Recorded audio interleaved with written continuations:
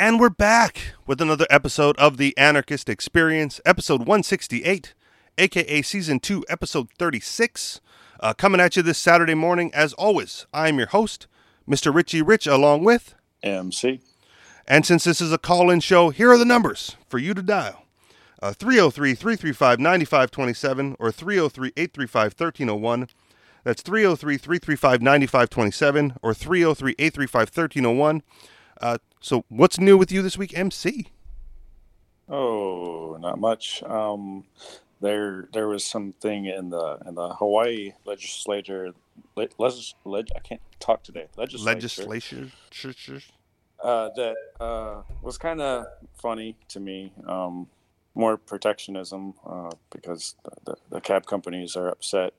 But so Uber and Lyft they want to put a cap on the surge pricing, so that they can't, when there's a holiday or something that, I don't know, maybe even just happy hour or something that causes there to be fewer cars available, Uber and Lyft like to raise the price, so kind of have a supply and demand thing going for them there, and it can happen pretty much in real time, so that it encourages more people to work for them when there are less cars available, so that more people can have cars.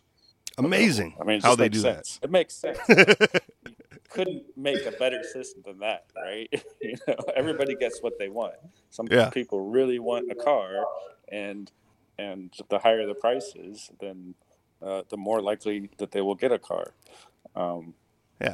The goal is to find the happy medium, right? Because you raise the price, so the people who are more price sensitive will do something else, right? They'll find another means of transportation, which drives down demand, and the drivers, right? The Uber and Lyft drivers see the higher prices and know they'll get a better cut, so they get on the road and drives up supply. So somewhere in the middle. Right, a happy medium is reached between supply and demand at a price appropriate for that level, and if it if all works out right, it should level or equilibrate or whatever word I'm looking for out somewhere close to the natural price, right? Because if more drivers get on the road, well then the surge price should come down as they get more drivers available. And as demand goes down because less people are willing to pay that price, that should also drive the price back down to where it would, where it should be or where it could be, absent the surge price model, right? It's kind of like you said, supply and demand in real time, like equilibrium in real time, just finding it naturally, somehow. Right. And so it's kind of weird to me because, say you're the cab company, I don't know how this is going to help them at all. Because if the cab company's price ever gets below the Uber and Lyft, then they should like that, because then they're more competitive at that point. And now they're basically making it so where cab company is never going to be the desired option unless there just simply aren't enough cars around and they have to take the cab. So I don't really think it's going to help out the cab company too much. People avoid the cab company for other reasons than just the fare. So it's just going to make it just the government getting in the way and making things worse. So. At the behest of the cab companies, though, right? Like this is is it protectionism for the cab companies or Well, it was sold on consumer protection. It was sold, like who's pushing it? I don't really know. I think it's just government has nothing better to do. But it was sold on the internet or in the media as, well, when the rates go up, then the military guys have to pay a higher rate for Uber and Lyft. So that's bad. We don't want them to pay more than a fair price. And I don't know that anybody in the military would actually complain. It just seems bizarre to me. are they that stupid that they can't go, oh, well, what other options are out there? Maybe I'll take the cab company if Uber and Lyft cost too much. Like, I don't understand. Part of me wants to say, yeah, they're that stupid because they know how to follow orders. And if their orders say take an Uber or Lyft, right, then they're not going to call a cab company for a ride. Well, they don't generally get orders to take Uber. Sir, yes, sir. They just say, find a way, and whatever the price is, then we'll comp you, if we need to or whatever. But yeah, I don't know. It's weird. I don't understand. It is weird. It's weird, and then all it does is create an artificial scarcity, right? Like, when if the price is down and there's no drivers available, well, then there's no incentive for the drivers to become available, right? And there's no and there's no incentive for the people, right, to like request less. So it's gonna look bad on the part of Uber and Lyft because there's people can be like, oh, you guys don't have any drivers. It's like, well, no one wants to drive for the price right now, like that's just the end of it. Yeah. And so people just don't get rides at that point because there's no drivers willing to get on the road. And if that's the way that they're trying to like force people into the cab companies, right? Then they go like, well, you now you have to catch a cab because there's no one else available. Then I guess that's the way to benefit the cab companies. I wonder how many people work for the cab company and also work for Lyft and Uber. Can you do that though? Yeah, I don't know. Maybe. I have no idea. I would think the cab companies would like have, non-compete agreements or something. Yeah, probably. I know a lot of people drive for Uber and Lyft, right, simultaneously, and they take whatever fare comes along first, or whatever companies happens to be paying better at the moment, right? Because who cares? Yeah. But I don't know. I don't think I know of any cab drivers who like drive Lyft and Uber on the side. Like, I don't even know what the point of that would be, right? You just you get your cab fare or you get your Uber fare, and if you're making more money at Uber and Lyft, then you just stop driving the cab.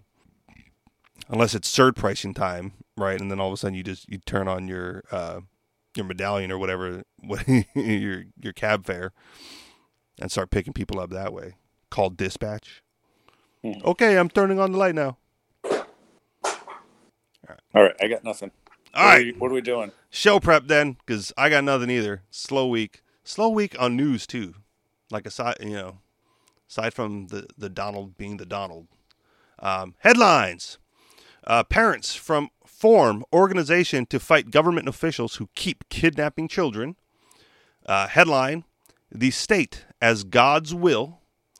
Headline, no one comes out the victor in a trade war. Headline, bureaucrats shut down your kid's lemonade stand.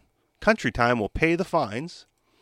Headline, Tom Brady is the latest celebrity to hop on the anti-straw bandwagon. Headline, national security is a lousy excuse for a lousy trade and energy policies. And finally, headline, progressives against economic progress.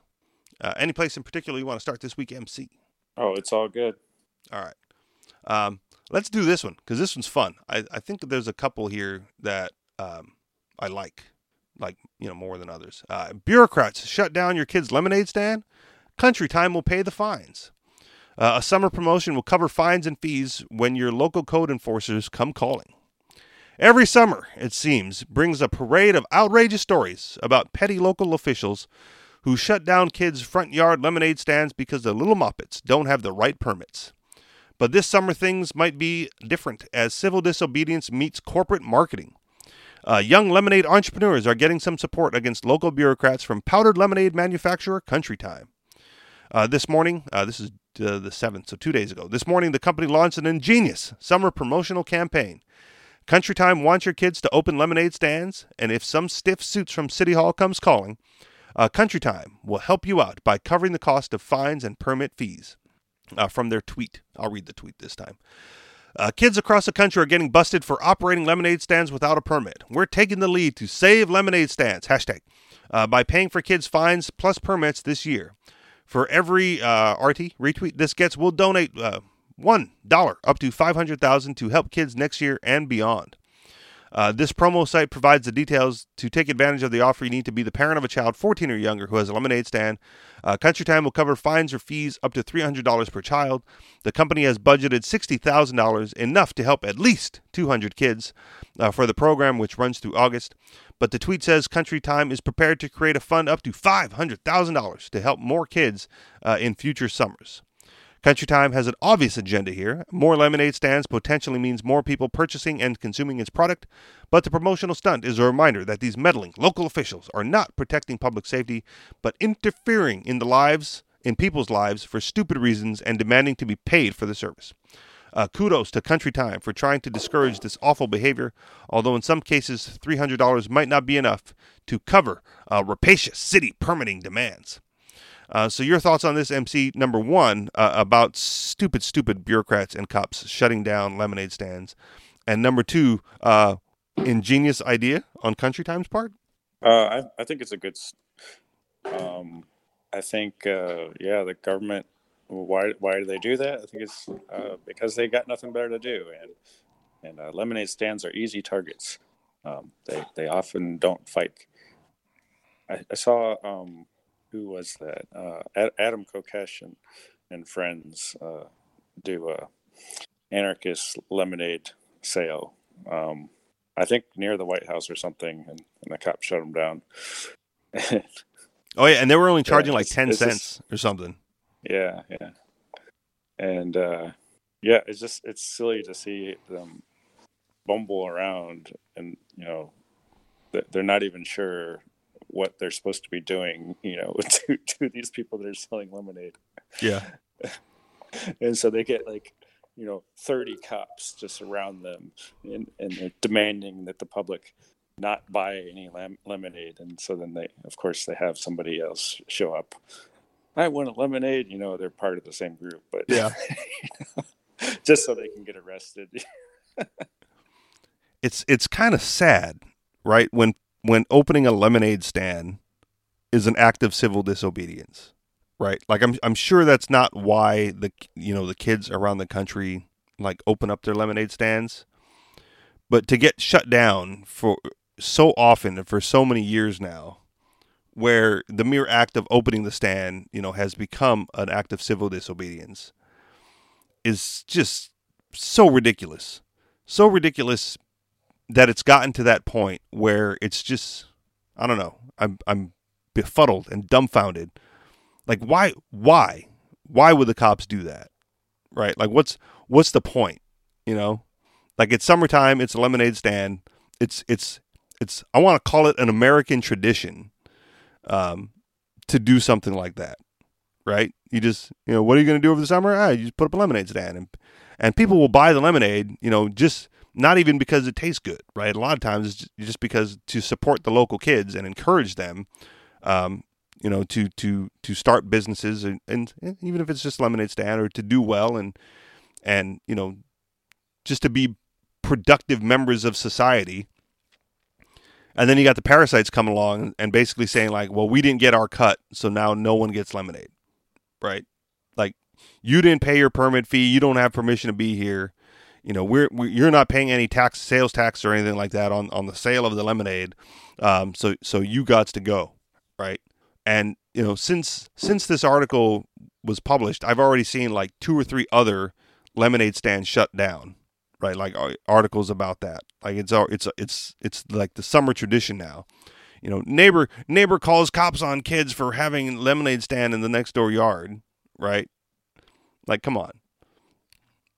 Am I wrong about this? Is this not as ridiculous as I think? Because it seems really ridiculous. Yeah, it's pretty silly.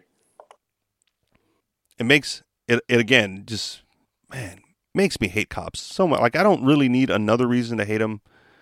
And then to do dumb stuff like this, right? And then they go, and the whole Kokesh thing was okay, so it's not even a children's lemonade stand, right? We're adults setting up a lemonade stand, so now what, right? If you're gonna shut down kids, try shutting us down, and also do we really need your permission and permitting and all this other bureaucratic nonsense to get in the way of starting any type of business, right? There was, outlaw manicurist. Oh man, again, I bring it up only because it's what I used to follow. There was a guy in New Hampshire who had a YouTube channel, and he was like a former reporter, so he was very effective and used to teach classes on how to do short form videos for activism, mostly activism purposes.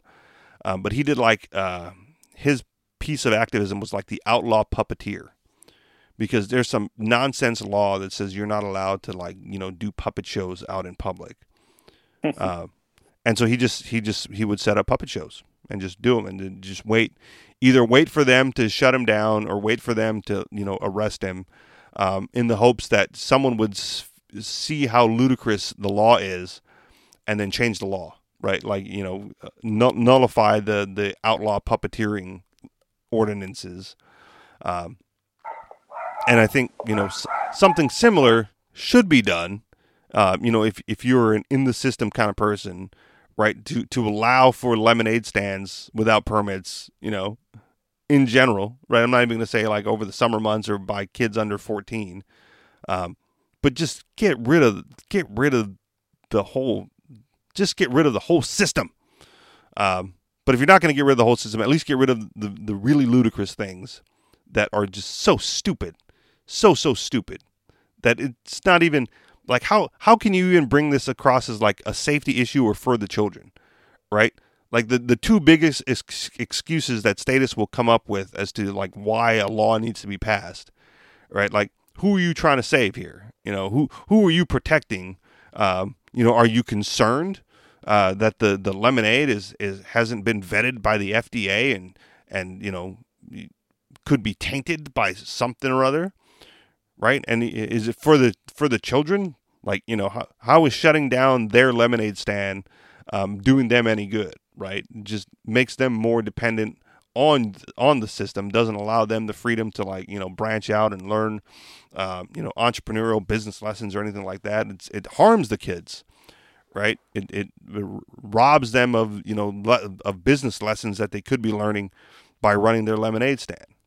And even if it's country time or fresh squeezed lemonade, right? There's not a lot of ingredients that go into it. Like I would never be concerned about like getting tainted lemonade from a kid's lemonade stand, right? Like it's so innocuous that I don't even think it's a safety issue. Like, no. Anything else? No. Motherfuckers. All right, let's move on to more people fighting back then. Parents form organization to fight government officials who keep kidnapping children. Over 1,200 parents have formed a coalition to fight back against the state who keeps unnecessarily kidnapping children against the best interests of the child. A parents' rights organization filed a letter in federal court on Tuesday asking a federal judge to strike down Minnesota's current child protection laws for being too expansive and removing children from loving and safe homes without due process. Families are being abused and in some cases destroyed as a result of laws that are inappropriate, said Dwight Mitchell, the lead plaintiff in the case and founder of the Parents Association. This is legal kidnapping. The Star Tribune reported that the growing parents movement Stop Child Protection Services from legally kidnapping. That's a cool name for an organization. Said it's documented nearly 50 cases in 23 counties across the state in which children were wrongfully removed and placed into foster care based on false or disputed evidence. The organization, which represents a coalition of civil rights groups, black parents, and attorneys, seeks a court order declaring that specific state laws governing circumstances under which a child can be removed from home deprive families of due processes and are unconstitutional. Stop Child Protection Services from legally kidnapping argued in a letter that Minnesota's law wrongfully criminalizes parents for what they consider to be routine parental discipline and have a disproportionate impact on black families, according to the Star Tribune. In fact, data provided by the state of Minnesota reveals that black families are 3 times more likely than whites to be reported to child protection and have children removed from the home. There is a lot of concern, particularly in the African American community, that child protection doesn't understand the culture and is removing children that are doing okay, says Rich Gurman, Executive Director for Safe Passage for Children of Minnesota, a watchdog group for child welfare. The parents' groups advocate for greater parental protection, including the right to disciple children using corporal punishment. Okay. Discipline. It should be, right? It's not what it says. Using corporal punishment, i.e. spanking, without the risk of government intervention. The Star Tribune reported that after Mitchell went public with a civil rights lawsuit in April, it has opened the floodgates of complaints of abuse against child protection agencies. Additionally, since the lawsuit was filed, membership in the Stop Child Protective Services from Legally Kidnapping organization has grown to more than 1,200 members statewide. In his lawsuit, Mitchell alleged that Dakota County child protection workers legally kidnapped his 11-year-old son Xander for 2 years after a babysitter reported that the boy had been spanked for stealing and disobeying his parents. During his separation from the family, Mitchell said he was not allowed to contact Xander or to even know where his son was living. He said that since being taken by the state for 2 years, his son has become more socially withdrawn and suffered lasting emotional trauma. It was hell on earth and disproportionate to the needs presented, said Mitchell, 57, a management consultant who eventually found to be a fit parent after 2 years of being separated from his son. A report by the Star Tribune explained. Mitchell argued in his lawsuit that Minnesota statutes governing child protection are unconstitutionally vague by not requiring the government to demonstrate a clear threshold of harm before terminating a parent's rights. The laws are also ambiguous about what constitutes excessive parental force. Under state law, parents and legal guardians are permitted to engage in reasonable and moderate physical discipline of children, so long as the discipline does not result in an injury. Based on this definition, a parent who inflicts even moderate punishment, such as spanking, could have their children removed if the child is injured, attorney for Mitchell said. The number of child abuse and neglect reports have skyrocketed in Minnesota as screened in or accepted for review cases have grown from 20,167 reports in 2014 to 30,936 in 2016, according to a state report, largely due to a series of changes recommended by Governor Mark Dason's 2015 Special Task Force on Child Protection after several high-profile failures of the system. Minnesota Human Rights Commissioner Emily Piper, in a written statement, pushed back against the growing parental rights movement and allegations of legal kidnapping. Every day, trained professionals in counties across Minnesota go to work to protect our children and families, Piper said. To call their work kidnapping is an affront to the extraordinary services they perform for all of us, particularly the most vulnerable children in our community. Our highest priority is keeping children safe, and Minnesota's child protection system is an integral part of that work. While the state attempts to explain away their actions as keeping children safe, it's clear that when a child is taken from parents for 2 years on allegations of spanking, something is drastically wrong with the system. The fact that it took 2 years for the state to eventually come to the conclusion that Mitchell was a fit parent, during which time his connection with his son was completely severed, leads to the obvious conclusion that state's kidnapping of Xavier was not in his best interest. End of the article. Your thoughts on this issue or child protection services in general, MC? Yeah, it's another problem of having a state is that how do you keep them under control? So, and in this case, elections. There's no way they're not elected officials. They just they have a monopoly of force over your kids, and they can take them at any time. So, yeah, it's just something that is out of control, and hopefully that these people will have some success in stopping this type of craziness. Do we want to get into like alternatives for CPS in a state-free society? You can if you want. It's not something I've really thought about, so I don't know. It's up to you. All right. Well, I don't put much thought into anything either, because one of the arguments that we use, right, from the anarchist perspective, is it's not our responsibility to come up with every solution you think society needs, right? Like solutions themselves will come up on their own as markets dictate, but we're not out to replace every government program, right? Like the standard "who will build the roads" type of nonsense that comes up, like "who will protect the children," could easily be thrown out there as well. So I will say that something would come up. But the important thing is, um, mind your own damn business, right? Like I don't even care what happens to my neighbor's kids, right? If that's like, to me, that's a family issue. Um, and if the child develops poorly and becomes a detriment to society, um, then you handle those crimes as they arise. Does that make sense? Like if the child becomes a hooligan and starts like vandalizing cars down the street, well then you take the child away then for like vandalize. You hold not take the child away, but you hold the child accountable, or the young adult accountable for the damage that they caused, or if they steal things, then you hold them accountable for that, right? But up until that crime has been committed against someone claiming to be a victim, I don't see a problem, right? Now, if a child came forward and said like, I'm being beaten at home, right? Well, then maybe you investigate. Someone investigates, right? Like some security firm or something investigates, and I would say also in a free society that child would have the ability and the natural born right to emancipate themselves from a harmful environment. Um, the problem would arise at that point, which is, well, how would the child know that, right? And I would think that some things to me seem like common knowledge based on the culture that you're in, right? Like we all, I don't have a specific example, but we all take things for granted that other cultures don't take for granted. Um, here's an example, like the private property rights. We've covered this with like Indians before, who don't understand the concept of private property, so they don't even ask for it in their cultures.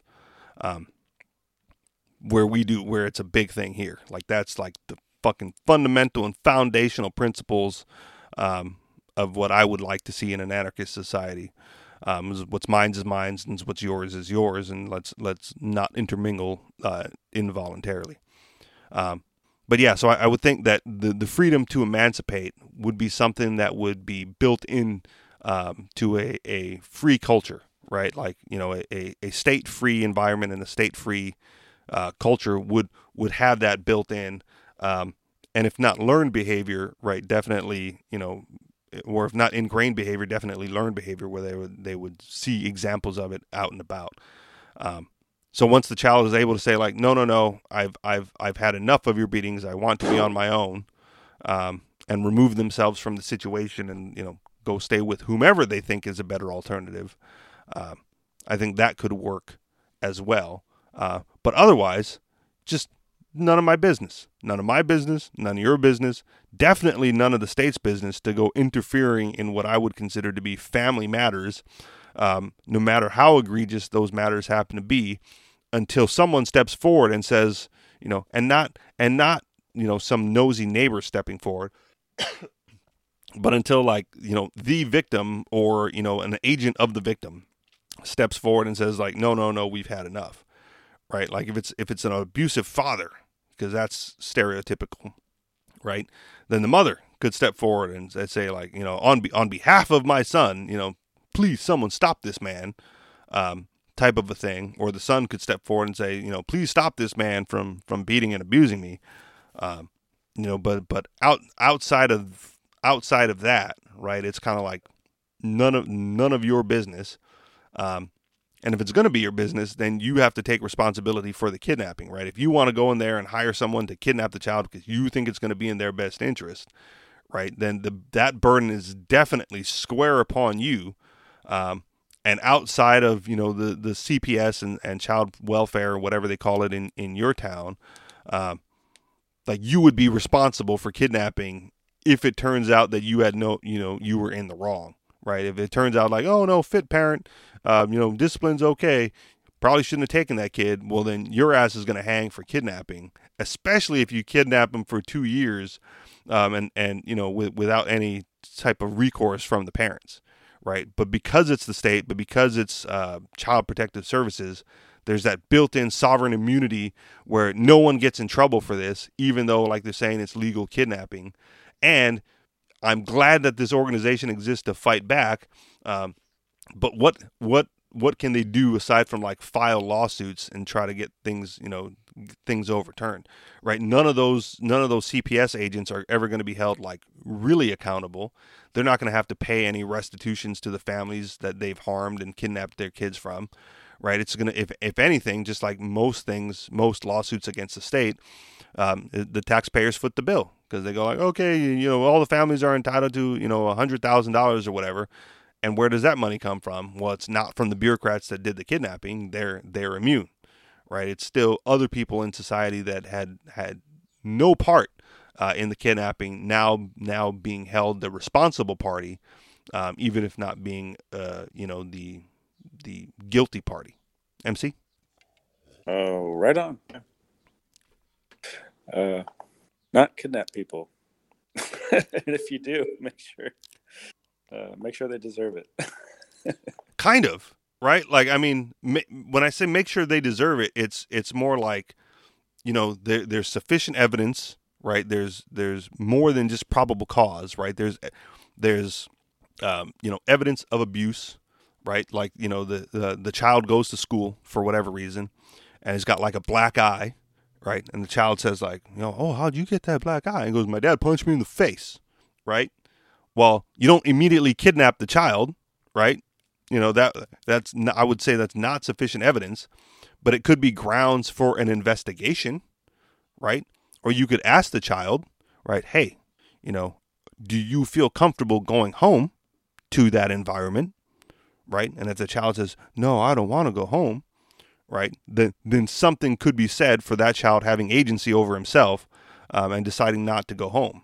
And then you're just, acting on his behalf, because he's not physically capable of, of fighting back or defending himself against, a bigger, more violent parent, right? But somewhere along the line, there has to be permission, right? It's not kidnapping because the child voluntarily wanted to go, right? Said like, no, I don't want to go home. Please take me somewhere else that's safer, right? I wouldn't call that a kidnapping. But if the child says, no, no, no, I'll go home, right? Then maybe you can, keep an eye on that situation, investigate that situation, and then really, I'm going to say influence the child, if he continues to get, beaten at home, to maybe choose a better option, right? Present them with other options, that may be more beneficial to them. But who knows, right? Like it has to be their choice in some aspect, right? You can't just go in and take the child away from a family, because of the family chooses a method of discipline that you disagree with. But if you can, convince, or like I said, influence the child, to say like, no, there are other ways to get disciplined that don't involve you getting punched in the face all the time. Would you like to hear some options? I always maintain that, children are smarter than we give them credit for, and could easily express an opinion one way or the other, right? Like I've made claims in the past, that even babies, right, are able to express a preference, even if they're not able to speak, right? From their crying or body language, or physical movements, whether or not they're okay with the situation, right? Hand a newborn to an asshole relative, and see how much the baby squirms and wants to push away and get away and starts crying because they don't want to be there, right? If you can recognize that as the baby expressing a preference of where they want to be, then you can allow children, to express a similar preference, even if not by, verbal language, by just, like I said, body language or any other way of communication. All the other nonverbal methods of communication, can be deduced, as an expression of preference. And so it's not a matter of, just don't kidnap anybody, right? It's a matter of like, well, is it really kidnapping if the child doesn't want to be there and can say definitively, I don't want to be there, please take me somewhere else, and then you're just a good Samaritan helping their cause along, right? Like then at that point you become an agent for the child, even if you're not getting paid to be so. Does that make sense? Cool. Sure. All right.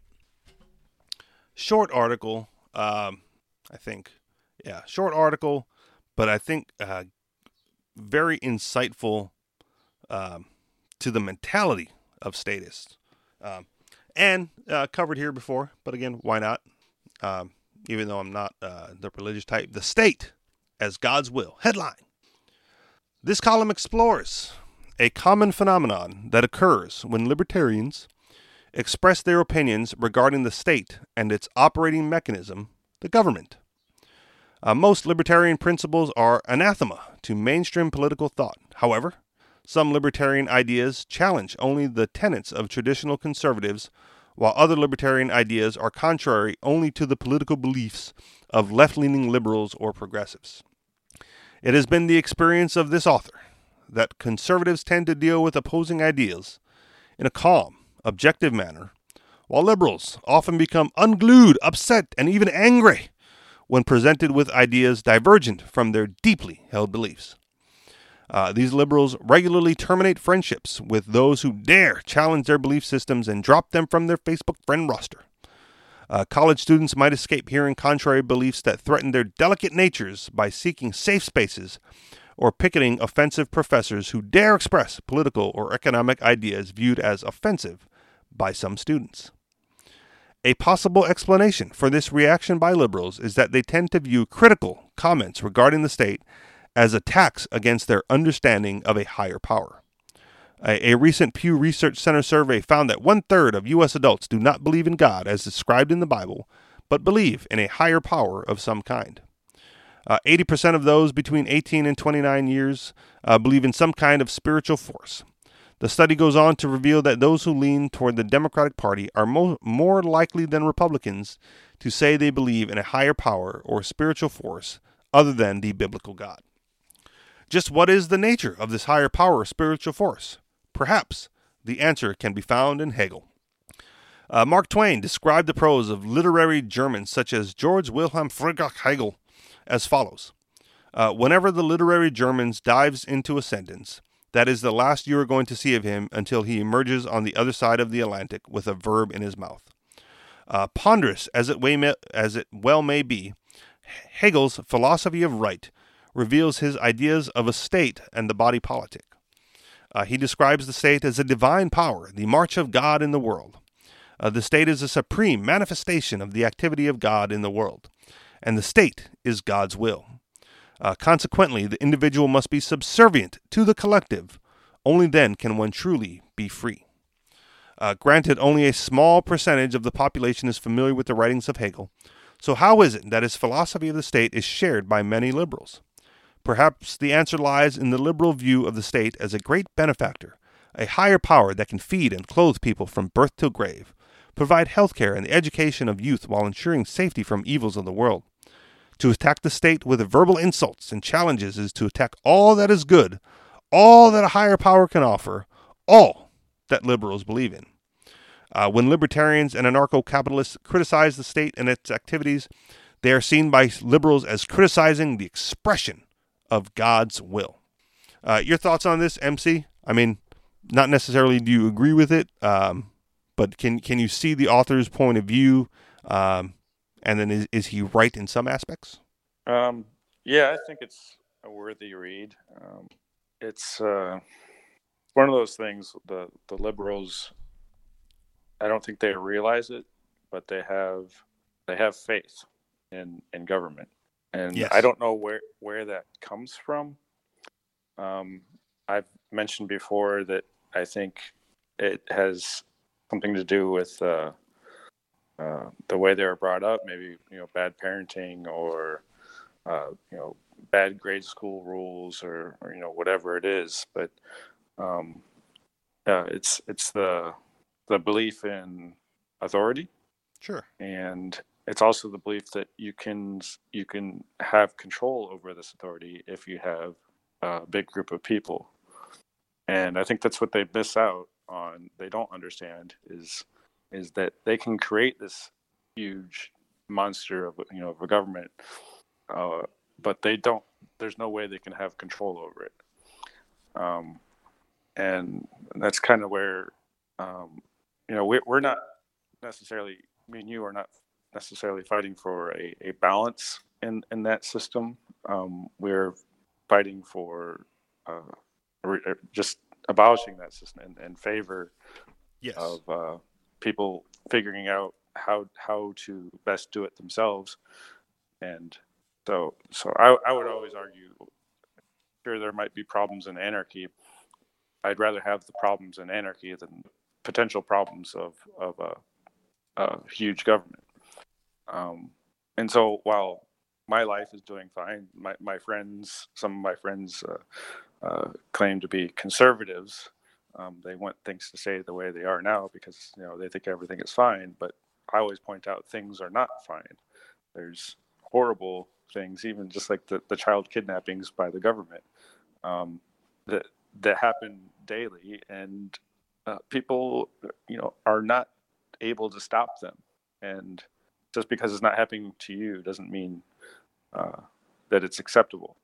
So yeah, I think we'd have more control over our lives, and people would take more responsibility for their lives if they didn't have the nanny state dictating everything. Yep.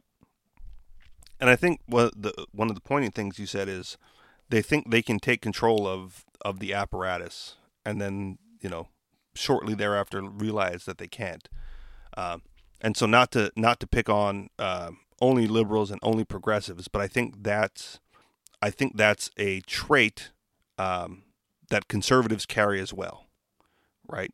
Because both sides are always fighting for control over the state apparatus in some form or fashion, right? Like you said, me and you, and other anarchists want to eliminate the state, but the rest are fighting for control over the apparatus. A lot of times, conservatives, their whole reason for existing is fighting the leftists, and that's pretty much it. I mean, sure, that's definitely the stance of the alt-right. Whenever somebody that claims to be a conservative or Republican or whatever, anybody from the right, wins in government, obviously they take another form. They do other things besides just limit the state or limit the left. But that's the rhetoric, So that's why people, the conservatives, what really rallies them together is preventing the left from creating an even worse monster than the government already is. They don't really care so much how it is now. Like, everything's fine now to them. Don't change it anymore. So anyway, that's my idea of kind of how it traps people. Well, I also think with the last election, I think there's some backtracking a little bit from the Libertarians for Trump camp. Maybe because Trump's proven himself, a fraud and a deceiver and all that stuff. So right, but I think there was some hope that especially because it sounded ridiculous to me at the time, and so I never got on board the bandwagon, even though a lot of the authors who were on that Libertarians for Trump bandwagon I had previously supported and been big fans of. When I saw that they were associated with that, I went, okay, and you lost me. Maybe you didn't lose me for good, right? Because I take great ideas where I can find them, but you definitely lost me as far as like an ardent supporter of all your work. So what I'm saying is maybe not completely, but when it was so ridiculous to me at the time that I couldn't get behind that Libertarians for Trump ideal. And then I think a lot of what they thought he was going to do, right? It was more than just anything but Hillary, right? Anything but the left, right? It was more like Trump's gonna do certain things that libertarians would like, and I think now that he's kind of proven that that's not exactly what his stance is. Even though, again, credit where credit is due. Sometimes he pulls a fast one on everybody and does something interesting. I think there's some, like, the honeymoon time is over for that movement, right? They realize, nope, Trump is just another politician doing what all the other politicians do, and that maybe hopefully they'll come around again and say no, we don't need that. we don't need Trump-isms or anything like that. And the whole state apparatus, again, where libertarians should be, the whole state apparatus should be condemned and burned to the ground. Does that make sense? I feel like I lost track a little bit there. Sure. Well, I mean, it's really hard to convince people to want to completely flip the system and do their own thing. Yeah, because they always think they're going to get control of it, and when they get control of it, they'll do what they want. Yeah. Right. It's again, it's conservatives, it's the left, it's the alt-right. Right. When we take over the government, we're going to get rid of all the leftists. Like, well, that's probably not going to happen, and you're probably going to do some dumb shit too. And since it's not going to be you that takes control of the government, whoever you vote in is probably going to do some bad shit that you don't like as well. And then then the bloom falls off of that rose. Right. It's such an obvious cycle that it's amazing. That only a handful of people recognize it and want to do something about it. Everyone else just goes along with, like, oh yeah, we just vote them out, just vote. Can't wait for the next elections. We just vote them out, vote these guys out again. Like new people in, old people out. And I'm just sitting here going like, nope, same mentality going in, and that's the status mentality of that the government can and will do what's right for the people. And I don't hold those beliefs, right? I go like, no, it's detrimental, right? Whatever you think the government was set up to do, it either doesn't do or actively does the opposite, right? Like there's no good comes out of government programs that couldn't be done better under a market system or structure, unless, right, you go like, no, it's designed to rob people and to redistribute wealth, and it's very effective at that, but that's not what they say, right? They go like, for the children or for the old people, but it's really like line our pockets while stealing your money to help people who will vote for us. MC? Yeah, so good read. All right, let's continue bashing progressives then. Just like screw those guys. You mean degressives? Yeah, sure. Regressives, degressives. Yeah. Progressives against economic progress. Talking about Uber and Lyft earlier. 1 week it's ride sharing. The next week it's home sharing. The week after that, cryptocurrency. There is no end of economic change to perpetually wring one's hands over, or worse, demand government action against. Most opponents of the sharing economy, the gig economy, the cryptocurrency economy, etc., posture as progressives, even as they openly side with corporate dinosaurs and parasitic bureaucrats and against workers and the entrepreneurs who empower those workers. Let's call these self-styled progressives what they really are. Reactionaries. There you go, regressives. They're desperate to preserve a post-World War II American economic order, which they themselves admit hasn't worked for regular Americans for decades, if it ever really did. How often do we hear from the progressives about wage stagnations or lack of family leave and what Americans who work hard and play by the rules should get but aren't getting? But when a company like Uber comes along and makes it possible for people to make more per hour than those who drive for state-privileged medallions taxi monopolies, while setting their own hours and taking off anytime they need to, our progressive reactionaries side with the monopolists and support legislation and litigation to force drivers back onto the wage labor plantation. Oh, about that extra room in your house. Don't even think about renting it out by the night for extra income via Airbnb. The well-heeled hotel lobby hates the idea, and their allies, the progressive reactionaries, want your cleaning rooms at Super 8 and waiting patiently for another decade or three of them to deliver on their living wage promises. Not taking financial matters into your own hands? If that means you can't afford to keep your house, too bad. They'll slam you for contributing to gentrification when you sell it to someone who can afford it. When it comes to reproductive rights, these supposed progressives are proudly pro-choice. But what the support for that choice evaporate the instant you choose money, cryptocurrency, that can't be easily taxed or finance their schemes. They're a lot less interested in the bigger pie for you if they're preserving their own ability to take a slice of that pie at will.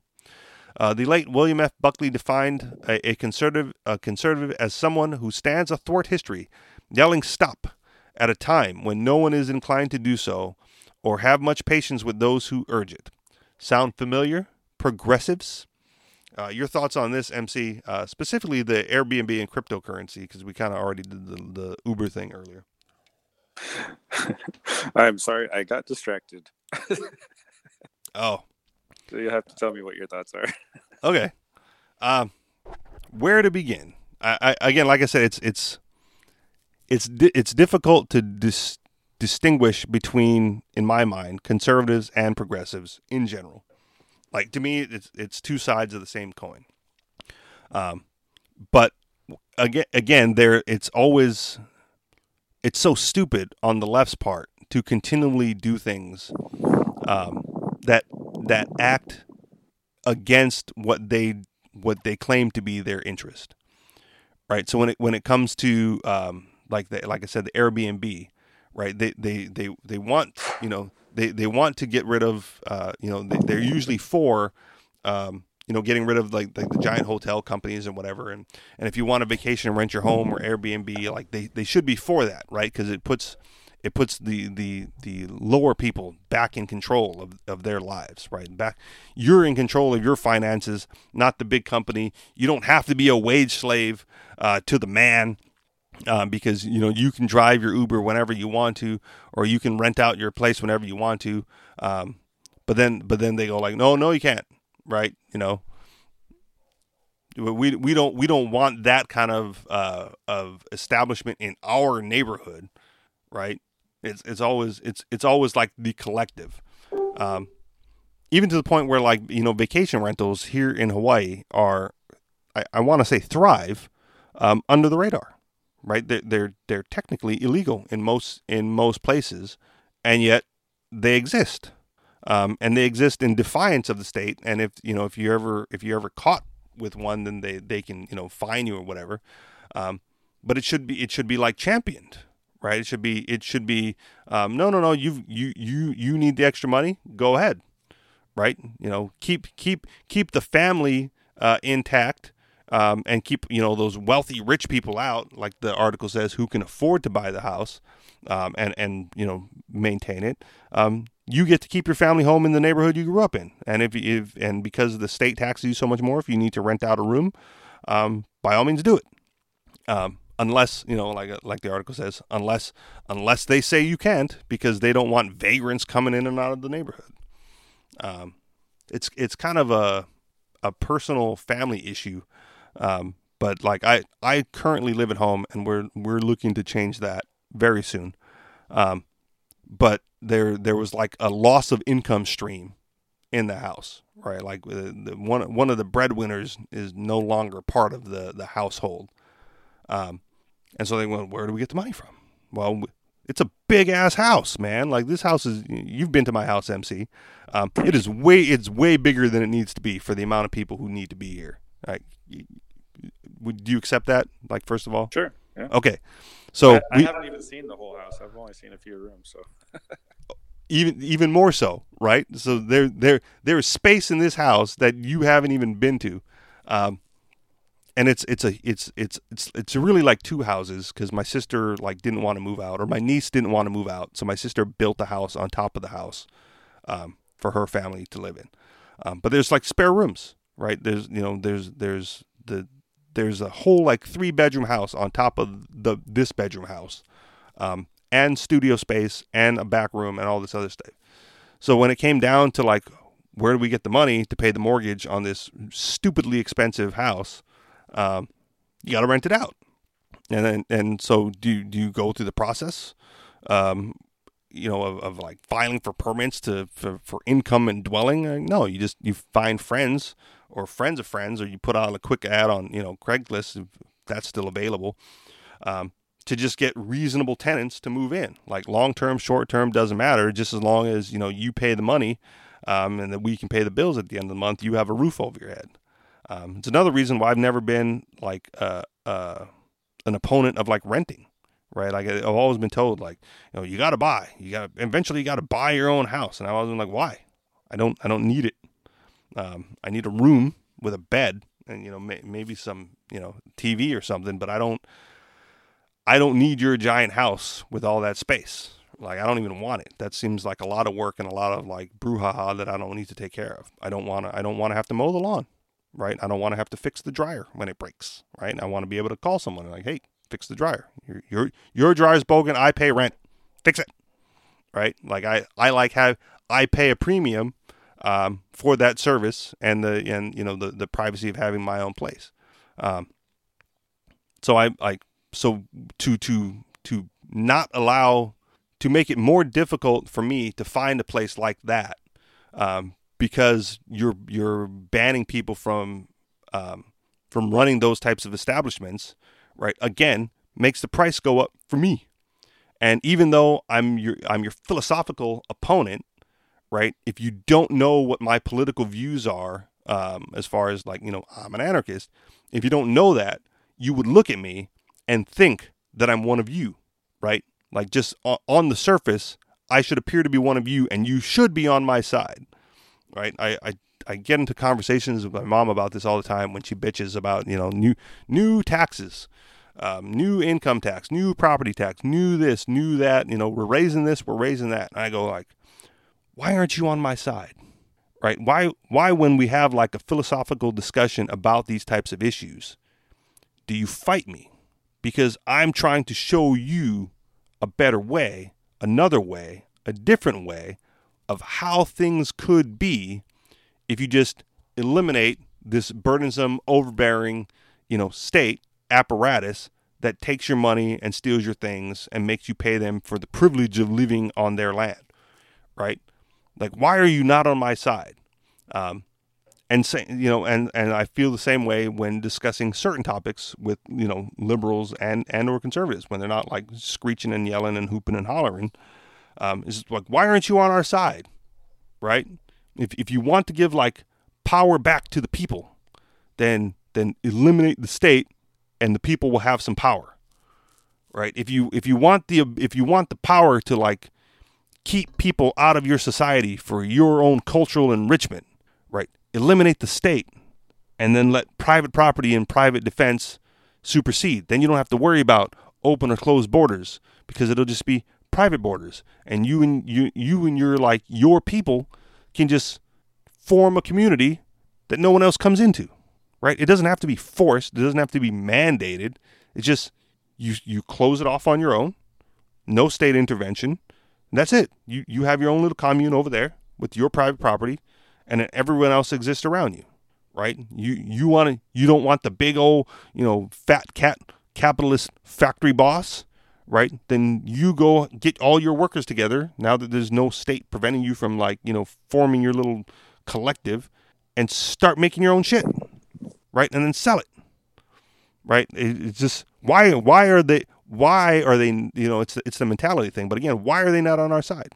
Why can't they see past whatever little petty control they think they're going to get from the government and realize that they'll have infinitely more control absent the state apparatus that's holding everyone back? MC? Yeah, it goes back to the one we were talking about earlier with people believing they can control the state, and then when they God's finally will. get when they finally get some freedom that capitalists gives to them in the form of Uber or sharing your stuff, then just wait for the government to get involved. Yeah, we don't want monopolies, but we don't want infinite competition either, right? We don't want one cab company, but we don't want everybody to be able to be a cab company. Yeah, well, that is a common theme with a lot of liberals.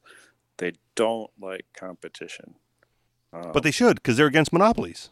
Well, they're not really against monopolies. They're against rich people. So, for example, if they could give all production to the government, and so that nobody can be rich, they would be in favor of that. And it has nothing to do with making themselves have a better life. A lot of it is a weird of jealousy that nobody should be able to have stuff that other people don't have. And obviously that leads to everybody being poor. Yeah, everybody equally poor with zero. Yeah, or dead. So yeah, it's just really weird that they're okay with a government force having all the power and control and money, but they're not okay with an individual having it. So yeah, it's just a weird assumption that having a government monopoly is any better than a corporate monopoly, which can't actually happen without a government. So both ways, the government is what's creating the problems, and they just don't realize it or care to even look. Yeah. I don't know. Strange, bizarre behavior, and even bizarre mentality, like triggering that behavior.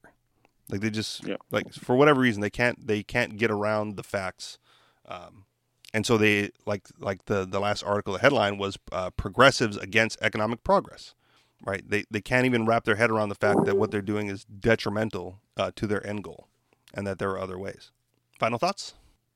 Yeah, it's like what people should do is, if I'm trying to think of a nifty way to put this, but government is Big Brother, and maybe you should try. Should we kidnap Big Brother against his will? Kidnap. I don't think you can. I don't think, because that would be like trying to control Big Brother. Not going to happen. But I don't know. I can't really put into words what I'm trying to say. So I'm just going to leave it at that. All right. Well, that'll do it for us then. Thank you very much for listening, everybody. You know where to find us, anarchistexperience.com, facebook.com/anarchistexperience, facebook.com/groups/anarchistexperience to get in on the discussion. I'm going to throw this one out there because because of my personal issues with Facebook, I'm making a concerted effort to post some stuff on Twitter when I remember. So it's a slow transition as I build the habit of putting show prep also on Twitter, and also some of the stuff that I post there. So I believe it's twitter.com/theanarchistexp, because it's still abbreviated there. So give that a shot, and if that doesn't work, fucking find it, because you're smart like that. And if you want to contribute to the show financially, we do that through Patreon, patreon.com/theanarchistexperience. Thank you very much for listening, and we'll talk to you all next week. Peace.